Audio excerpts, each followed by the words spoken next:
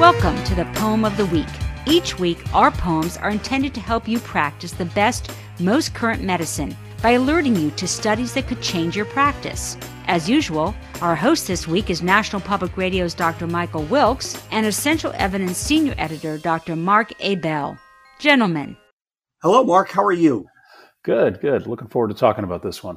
Yeah, so go with me here for a second. We have somebody who perhaps isn't vaccinated for COVID-19. They get hospitalized. They get quite sick, but they end up recovering and now are ready for discharge. We know that those with COVID-19 are known to have clotting disorders, but the pathogenesis of this hypercoagulability in COVID-19 isn't very well understood, at least not by me. It brings us back to Virchow's triad. I don't know if you guys remember from medical school, the hypercoagulability can be thought of with these three different things going on. There's the endothelial injury, and there is evidence of direct invasion of endothelial cells by the SARS-CoV-2 virus. There's the second of the Virchow triad is stasis, and certainly immobilization can cause stasis of blood flow. And lastly, there is this idea of hypercoagulable states. And there are a number of changes in circulating prothrombotic factors that have been reported in patients with severe SARS-CoV-2 infection, including elevated factor 8 and fibrinogen and hyperviscosity, et cetera. We also know that elevated levels of D-dimer have been observed that correlate with illness severity. D-dimer, you'll remember, is a degradation product of cross-linked fibrin, and it indicates sort of a hyper-augmented thrombin generation and fibrin dissolution process. The poem that I'm getting to here that you found was published in Lancet in 2022. It starts on page 50. It attempts to answer the question, does post-discharge thromboprophylaxis prevent patients who are hospitalized with COVID-19 and are at risk for thromboembolism? Mark, good question. What do they find? Yeah, this was a randomized trial, and it was industry funded, and it was set in Brazil. So they found patients who, as you said, were hospitalized with COVID-19. They were at increased risk for venous thromboembolism based on a validated risk score, and their D-dimer levels were elevated. So these were patients with active cancer, GI ulcers, chronic kidney disease, and recent bleeding were excluded, as well as anybody on dual antiplatelet therapy. So they all got standard prophylactic doses of enoxaparin, unfractionated heparin, or fondaparinux while they were in the hospital. On discharge, they were randomized to get either rivaroxaban 10 milligrams once daily for 35 days, while the control group had no further anticoagulation. There were 159 in each group. The groups looked the same at baseline.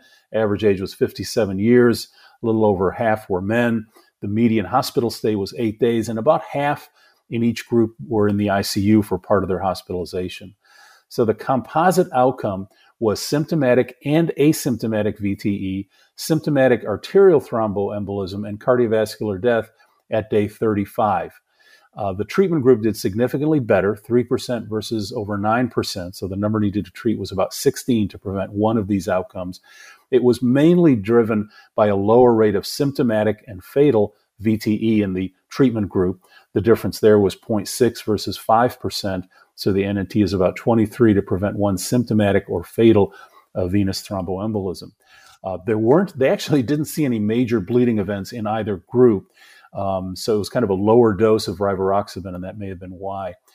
So bottom line, for patients hospitalized with COVID who are at high risk for VTE, extending thromboprophylaxis for another month with rivaroxaban 10 milligrams once daily does reduce their risk of a subsequent thrombotic event without increasing the number of bleeding events. So the NNT is about 16 to prevent one of these events. Wow, that seems like a keeper. They treated these folks for 35 days. I guess the question, perhaps more of an academic question, is did they need to go 35 days would less have been okay, or perhaps would they get even more benefit if they treated with 60 days? Yeah, I suppose they could look at the data and see when these events were happening in the control group, right? And to see, if they sort of tapered off by 2 or 3 weeks, then maybe it would make sense to treat for a shorter period. I think another thing about this is that, they were quite careful to identify high-risk patients based on a validated risk score and D-dimer levels, and follow a pretty strict protocol. And you got to worry about indication creep, where pretty soon everyone's going to get put on this for a month after their hospitalization, regardless of their risk, because we're not very good at consistently implementing risk scores and following these kind of protocols. So, right. That is one concern.